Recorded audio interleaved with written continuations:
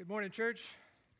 If you have your Bibles, go ahead and grab those. There should be a black hardback ESV near you in the pew. 1 Thessalonians chapter 2 as we continue through our new series out of the book of 1 Thessalonians. As you're turning there and getting ready for that, let me go ahead and make you aware of a few members who have gone through our membership class last week. First up, welcome our new members, Joe and Kathy Lee. I think Joe and Kathy Lee are actually traveling this week for vacation and Thanksgiving holidays, but make sure to make them feel welcome as they move over from a sister church.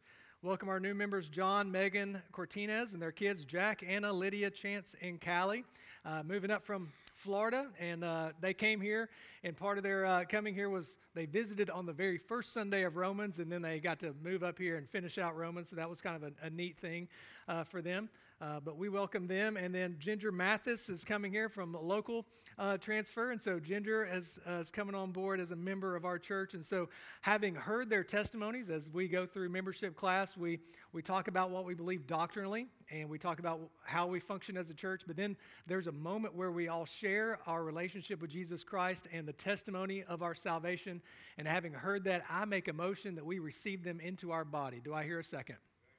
All those in favor, would I say I love you? All right, and that is the call of the church. So we do love you. We thank you for being a part of our family, and so we're just excited to walk alongside you, serve alongside you. All right, so 1 Thessalonians, as we're looking at living in light of his return is what we've called this series. And when you're awaiting someone's return or you're awaiting someone's arrival, there's some preparation that goes into the day. As we had our first Thanksgiving meal of the season yesterday, there was a lot of prep that went into it. There was, you've got to get the turkey in at just the right time. And I was accused of always trying a different recipe when it matters. And it turned out okay, so it's all good. But, we spend all day just preparing ourselves for the arrival of family. Well, when we think about our entire lives, awaiting upon the arrival of King Jesus, what preparation is being made? Are we living in light of his return? And real quick, I'll just say, if you want to live in light of his return, then live like his first coming matters to you. If you want to live in light of his return, then live as if the first coming matters to you. You have been given a ministry of reconciliation. You have been given the good news of Jesus Christ, that Jesus came and lived in the flesh, lived the perfect life that we cannot live, died on the cross in our place, and was resurrected on the third day, giving us newness of life. And so we carry the message knowing that he will return. So we live in light of the first coming mattering so much to us, and then also living in light of that return. Jesus talks about the kingdom in Luke 19. Let me read this real quick to you, 11 through 27. He tells this parable. As they heard these things, he proceeded to tell a parable because he was near to Jerusalem. And because they supposed that the kingdom of God was to appear immediately, he said, therefore, a nobleman went into a far country to receive for himself a kingdom and then return. Calling 10 of his servants, he gave them 10 minas and said to them, engage in business until I come.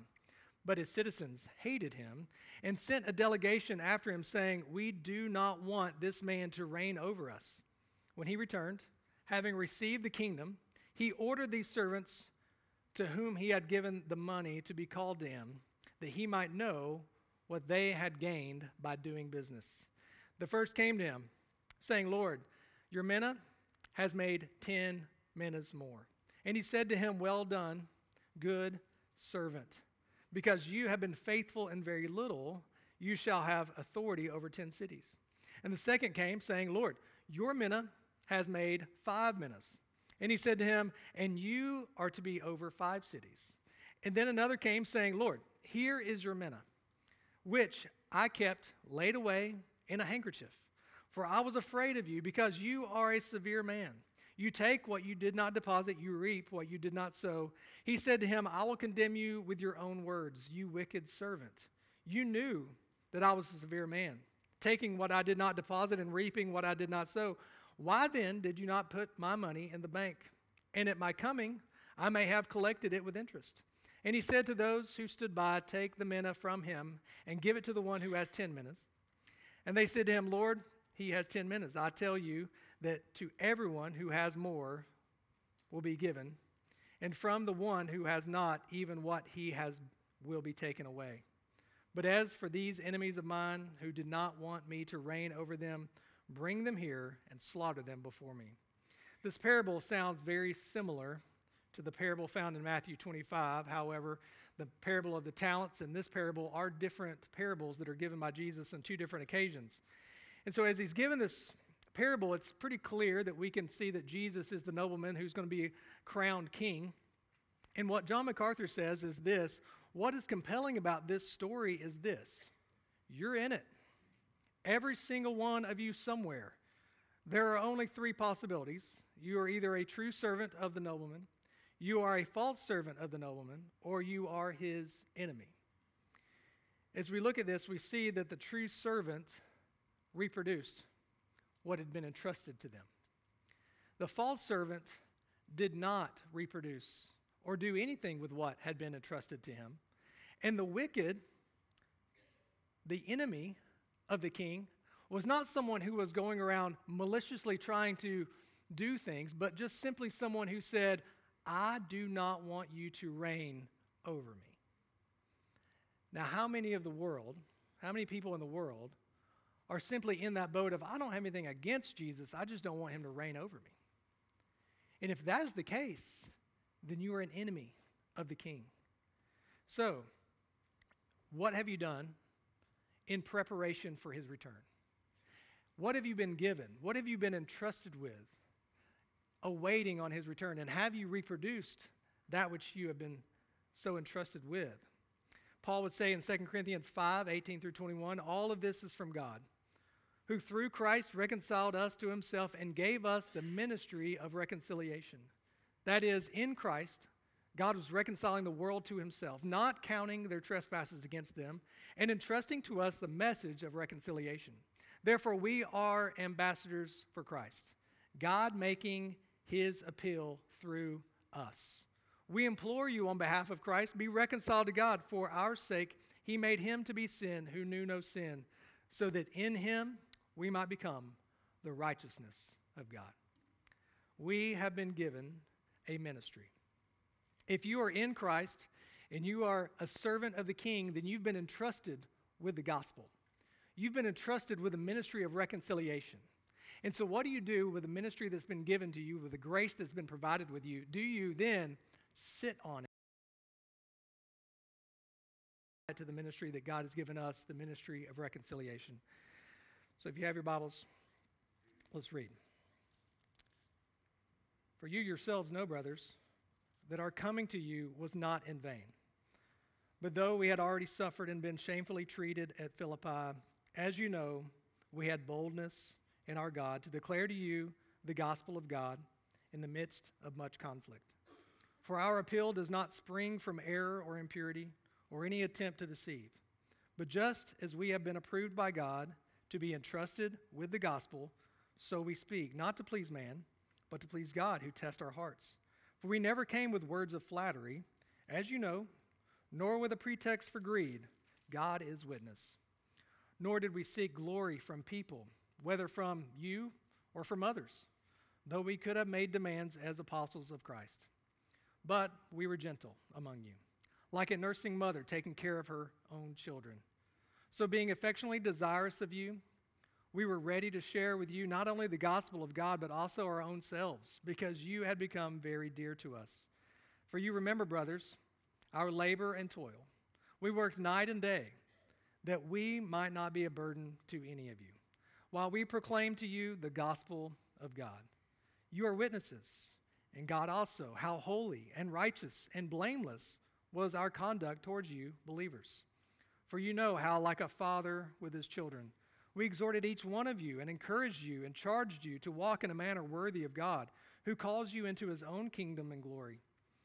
And we also thank God constantly for this, that when you received the word of God, which you heard from us, you accepted it not as a word of men, but as what it really is, the word of God, which is at work in you believers. For you, brothers, became imitators of the churches of God in Christ Jesus that are in Judea. For you suffered the same things from your own countrymen as they did from the Jews, who killed both the Lord Jesus and the prophets, and drove us out and displeased God and oppose all mankind by hindering us from speaking to the Gentiles that they might be saved. So as always, to fill up the measure of their sins. But wrath has come upon them at last. Let's stop. Gracious Father, we thank you so much for your word. We thank you for the ministry of reconciliation. We thank you that you've entrusted to us the ministry of the gospel, that we are not to sit on, that we're to share, and we're to go and to tell others of the goodness, that you became sin, who knew no sin, so that we become the righteousness of God in you, Christ Jesus. Lord, we thank you for your Son, Jesus. We thank you for paying our penalty on the cross and rising again on the third day so that we can have life and have it everlasting, that we can await on your glorious return as King. And so right now I pray that we would bow our knees before you, that you would reign over us and that we would not resist that reigning in our hearts. Father, I pray that if there's someone here who does not yet know you, who has not yet come to faith and has not yet bowed their knee before you, that the power of the Holy Spirit, the presence of the Spirit would come in and change their heart and draw them into repentance. I pray that right now in Jesus' name. Amen. The first thing I'd like for you to see as living in light of his return is a ministry that endures. As Paul begins here, he's beginning a section where he defends his ministry.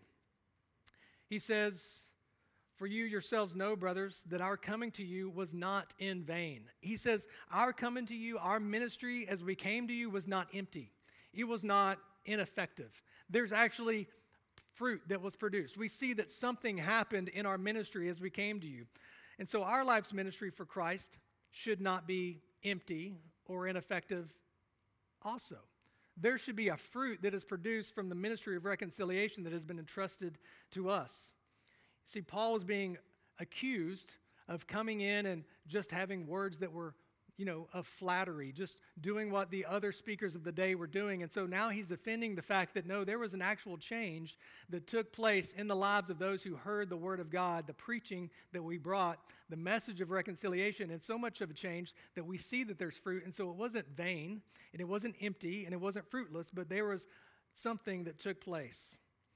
Paul then goes on to talk about how they come from Philippi. And as I mentioned last week, they're coming off having been beaten and thrown into prison. And even while they were in prison, they're singing worship songs there. And they're seeing God work in a miraculous way. And now they've come to Thessalonica. And so they're there and they're saying, listen, we're having to endure for the ministry.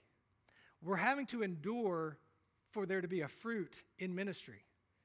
And so he even says to Timothy in 2 Timothy 4:5, as for you, always be sober-minded. Endure suffering, do the work of an evangelist, fulfill the ministry. As he writes to Timothy, he's saying, listen, to fulfill the ministry that God's given you, you may have to endure suffering. There's a part of the suffering that takes place that proves that we are his, that we are faithful. Jesus would even say, listen, you need to count the cost before you follow me. He says in Luke 14:27-30, whoever does not bear his own cross and come after me cannot be my disciple. For which of you desiring to build a tower does not first sit down and count the cost, whether he has enough to complete it? Otherwise, when he has laid a foundation and is not able to finish, all who see it begin to mock him, saying, this man began to build and was not able to finish. As we look at a ministry that was fruitful and not in vain, Paul had a ministry that sat down and counted the cost, knowing that it was going to cause him to endure hardship, endure persecution, endure whole towns coming against him, riots and mobs. And so he was motivated in ministry. So let's ask, what motivates us in ministry? Why do we continue to endure in the ministry of reconciliation? Well, I've got 3 subpoints here under this one. Number 1, our motivation for ministry is living to please God. Sounds simple enough, right? Our ministry motivation is living to please God. He says that there, for our appeal does not spring from error or impurity or any attempt to deceive, but just as we have been approved by God to be entrusted with the gospel, so we speak, not to please man, but to please God who tests our hearts. Paul here says we are approved by God. Approved by God here means that they're tested. They're proved. They're tried. Just as metals would be put into a fire and purified and shown to be full of integrity, he's saying, listen, our faith has been proven because of the fires we've had to go through. We've endured in such a way that it shows that what we have is true. We've been tested. We've been proved. Peter would say this in 1 Peter 1, 3-7. Blessed be the God and Father of our Lord Jesus Christ.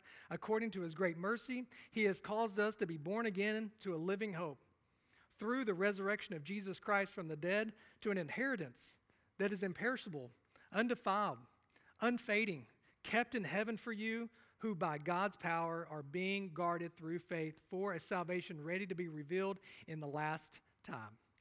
In this you rejoice, though now for a little while, if necessary, you have been grieved by various trials, so that the tested genuineness of your faith, more precious than gold that perishes though it is tested by fire, may be found to result in praise and glory and honor at the revelation of Jesus Christ. This enduring in the ministry of reconciliation is, though maybe now, if necessary, having to go through various trials, being grieved, it is the testing of your faith that shows that it endures, that it is a God-given faith. It is entrusted with the gospel, is what he says there. Paul had been entrusted with the good news. This is part of his call that happened on the road to Damascus. As Ananias answered, Lord, I have heard from many about this man, how much evil he has done for the saints at Jerusalem. And here he has authority from the chief priest to bind all who call on your name. But the Lord said to him, go, for I tell you, for he is a chosen instrument of mine to carry my name before the Gentiles and kings and children of Israel. He had been entrusted with the gospel, entrusted with the good news of reconciliation. He even says in 1 Corinthians 15:10, but by the grace of God I am what I am. And his grace towards me was not in vain. On the contrary, I worked harder than any of them, though it was not I, but the grace of God that is in me. So he begins and says that his ministry was not in vain. It didn't end there. It wasn't fruitless. So I ask you, if you've been given the ministry of reconciliation, if you've been given the gospel, the good news of Jesus Christ, have you endured? Have you endured hardship? Have you endured rejection? Has your faith been proved over the period of time? Because you have been given a grace, and that grace has not been wasted on you. So we speak, not to please man, but to please God. This is the motivation that Paul has. He says, listen, I do all of this because I want to please God. I know that my king will return, and I want to be found faithful. I want to be able to say, listen, you gave me this, and this is what has been reproduced in it. If we desire the praise of man more than we desire to please God, the result of that will be we will not share the gospel. If we really desire for people to like us more than we want to please God, we won't share the gospel because we'll be afraid of offending somebody. We'll be afraid of them rejecting us or persecuting us or alienating us or firing us, whatever it might be. But faith endures. The true gospel is offensive. It's offensive to the person who is happy with their sin. It's offensive to the person who believes that humanity is basically good, that man can be good enough in their own ways to please God. The gospel is offensive because the gospel tells us that we are dead, we are sinful, we are lost, we are hopeless, and we are condemned apart from Jesus Christ. And unless we bow our knee before him and make him Lord of our life and say he's Lord of our life, we're hopeless. It's offensive. Gregory Bill says this, in contrast to many today, including some in the church, who gained confidence from the approval ratings of polls, Paul was concerned only about one person's approval, God's. The source of our proclamation should be a heart that is confident before God because God himself knows our heart and that our sole motive is to please him. Let me ask you, is your sole motive to please God? B, our motivation for ministry is living not for a monetary gain or more momentary praise. Verse 5, for we never came with words of flattery, as you know, nor with a pretext for greed. God is witness. Nor do we seek glory from people, whether from you or from others, though we could have made demands as apostles of Christ. Paul defends his ministry by saying, listen, I'm not a traveling salesman. I remember early on in marriage when we were just living off of love. Like, oh, we love each other. That's all we need. We can make it. You know how that is. You're like, oh, but we love each other. Do you have jobs? No. Who needs a job? Let's get married.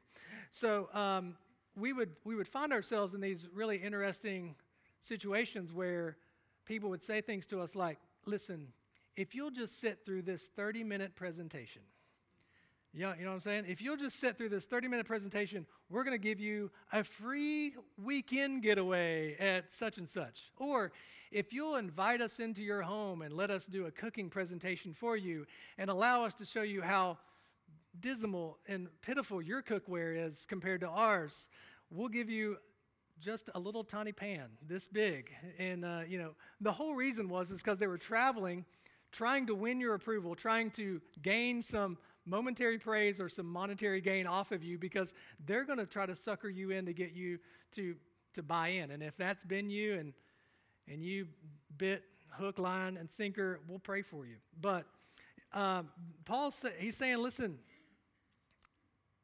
a rightly motivated ministry does not use people.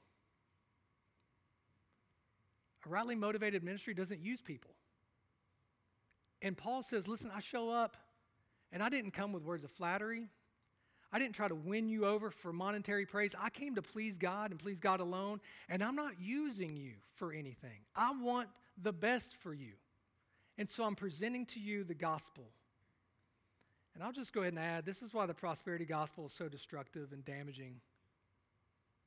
Because the prosperity gospel is basically you sitting through a timeshare pitch that never gives you any benefits. C, our motivation for ministry is living out our love of God through a genuine love of others, for others. Verse 7, but we were gentle among you, like a nursing mother taking care of her own children.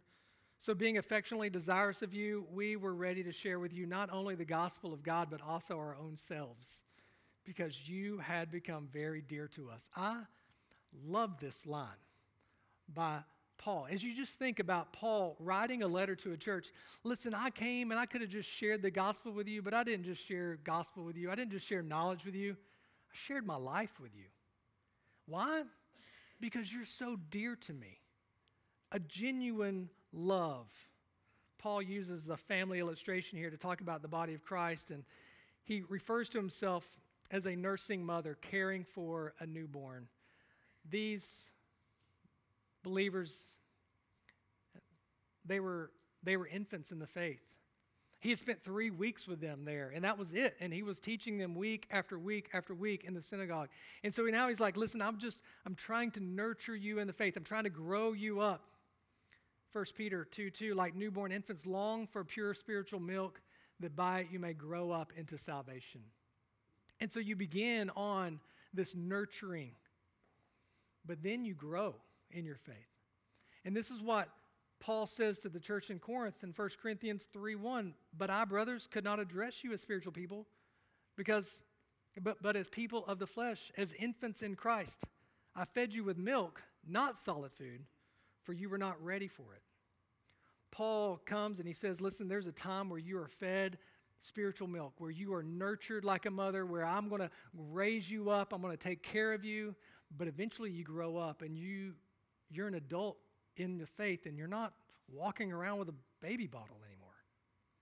How many people sit in church and who are still just on spiritual milk? Grow in your faith. Paul teaches us that preaching the gospel here must be accompanied with affection. Preaching must be motivated by love. Sharing Christ must be motivated by love. As we go with the ministry of reconciliation, we must love the people enough to tell them about Jesus. We can't just tell them about Jesus. I didn't just come to share the gospel with you. I came to share my life with you. Do you share your life with people? Do you share your home with people? Is the gospel message that you give people motivated by your love for them? As the old saying goes, nobody cares how much you know until they know how much you care. Let's be a church that the community knows that we care. Number 2, living in light of his return is a ministry that encourages. Let's pick up there, verse 9. For you remember, brothers, our labor and toil. We work night and day, that we might not be a burden to any of you while we proclaim to you the gospel of God. 2 points under this one. A, our ministry encourages other believers through good work ethics. Through a good work ethic. He says, our labor, our toil, we worked. Paul knew that if he wanted his message of the gospel to make it to the lives of these Thessalonians, that he must represent Christ well in the way that he works. He didn't want to put any burden on them. He didn't want to harm them in any way. He didn't want them to ever say, man, this guy, he's so worthless. He's so lazy. He's so entitled. He doesn't do anything. He just expects us to pay all of his bills. No, he says, look, I worked, I labored, I toiled. I was an example in the way that I worship God, in the way that I work. Listen, your reputation and your witness, it's in how people see how well you work. Are you known as a coworker who works hard, who labors, who does the work? Students, I hated hearing this when I was your age, but your witness is in what kind of student you are and how you conduct yourself in a classroom and how the teacher perceives the attitude that you have, because in your submitting to that authority, you're showing that you've submitted to his authority. Colossians 3:23 through 24, whatever you do, work heartily as for the Lord and not for men, knowing that from the Lord you will receive the inheritance as your reward. You are serving the Lord Christ. Ephesians 6:5 and 7. Bondservants, obey your earthly masters with fear and trembling, with a sincere heart as you would Christ, not by way of eye service as people pleasers, but as bondservants of Christ, doing the will of God from the heart, rendering service with a good will as to the Lord and not to man. Our good work ethic is also to be accompanied by a good moral ethic. Our ministry encourages other believers through good moral ethics. You are my witnesses, and God also, how holy and righteous and blameless was our conduct toward you believers. Notice he says blameless, not sinless. Paul knew that his conduct was being watched. You're witnesses. You saw how I live. You saw that I'm not just telling you I believe this. My life matches it. I'm doing what the Word of God has entrusted me to do. They shared their lives with them, so they actually saw who he was in ministry. They saw them for who they really were, their manner of life, their manner of speech, their conduct towards others, and it was not stained with evil or immorality or perversion. Let me ask you, you've been entrusted with the gospel, the message of reconciliation. I'm going to ask you this. Does your manner of life encourage other believers to press on in the faith? Or does your manner of life hinder or discourage others from pressing on in the faith? That's a difficult question. We've been entrusted with the gospel, and people are going to watch how we work, and they're going to watch our moral conduct. For you know how, like a father with his children, we exhorted each one of you and encouraged you and charged you to walk in a manner worthy of God, who calls you into his own kingdom and glory. Paul, again, uses parental language to describe his ministry to the Thessalonians. So like a mother, nurturing them, nursing them with pure spiritual milk, he's now like a father. You know, as a father, you always had that great moment of coming home from work and the wife looking at you and going, they're in their room and you're going to have to handle it, right? The dad's home, right? Now, you're going to get disciplined. And you'd walk in there and be like, listen, I don't know what you did. Your mom's mad, so I'm going to have to spank you, okay? So I don't know. But this is Paul's instruction that he came alongside them as a father, a loving, teaching, encouraging, discipling father. And he says, I exhorted you, I encouraged you, and then I charged you. Walk in a manner worthy of God. Listen, God's word, as we're discipled, we're charged to go and to live in light of his return in a way that's worthy of God. And how do you do that? Practical obedience.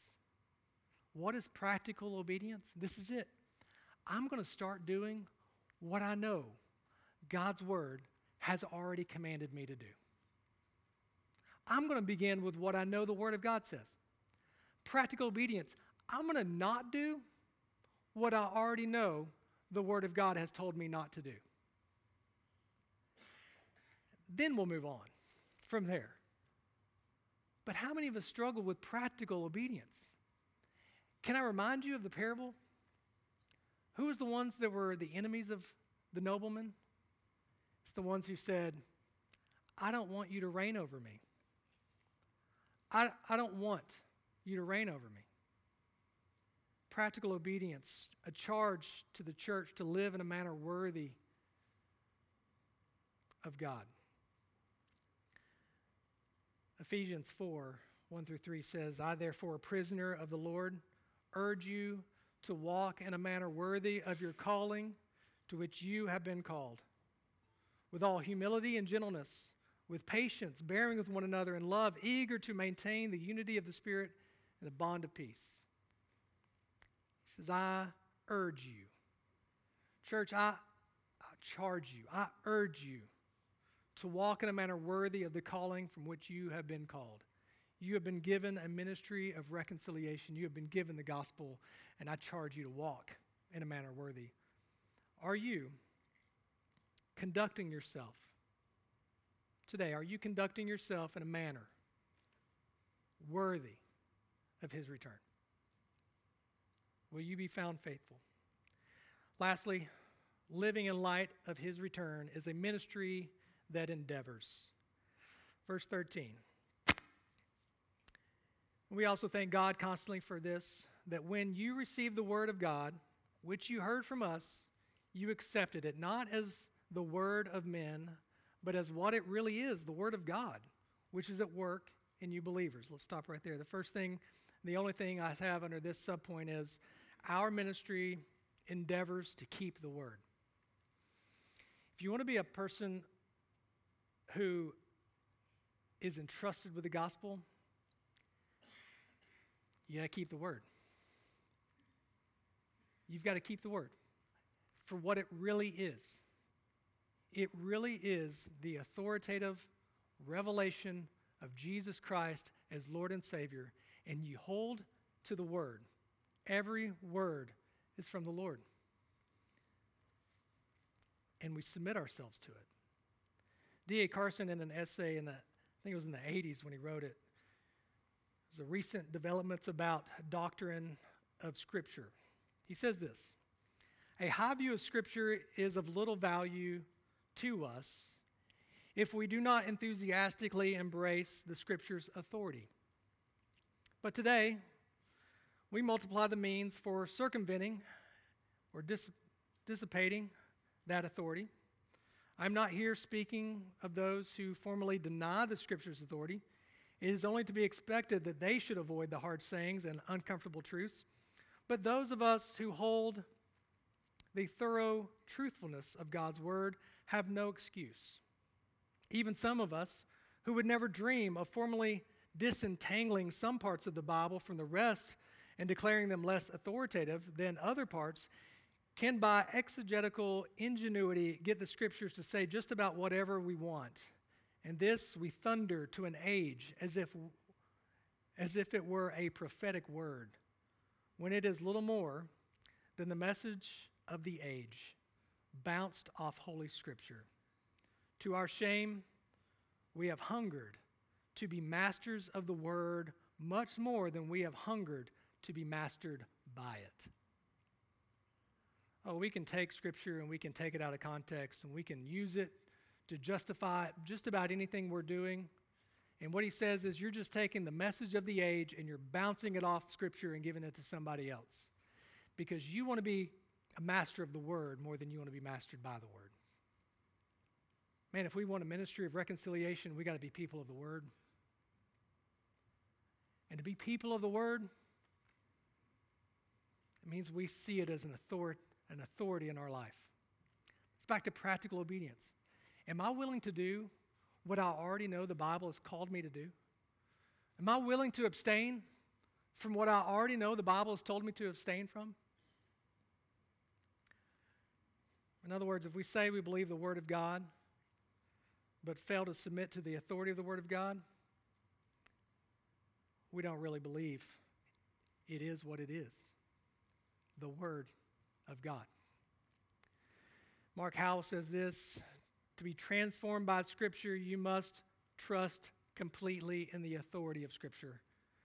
When you move from an intellectual grasp of the truth to an internal reception of the truth, your life will be radically changed. When Paul says to the church of the Thessalonians, he says, listen, you got the Word and you got it for what it really is, the Word of God. He means when you heard the gospel, when you heard the Word of God, which is now the New Testament for us, but when you heard it for the first time, you took it for what it really is because it radically changed you. You didn't just say, oh, that's good. No, you allowed it to penetrate into your heart and change your life. Living in light of His return lives a life under submission to the Word of God. Because the Christian life is not about accepting Jesus into your heart. It's about following Jesus with all of your heart. For you, brothers, became imitators of the churches of God in Christ Jesus that are in Judea. For you suffered the same things from your own countrymen as they did from the Jews, who killed both the Lord Jesus and the prophets, and drove us out and displeased God and opposed all mankind, by hindering us from speaking to the Gentiles that they might be saved. So as always, to fill up the measure of their sins. But wrath has come upon them at last. But since we were torn away from you, brothers, for a short time, in person, not in heart, we endeavored the more eagerly and with great desire to see you face to face, because we wanted to come to you. I, Paul, again and again, but Satan hindered us. For what is our hope or joy or crown of boasting before our Lord Jesus at His coming? Is it not you? For you are our glory and joy.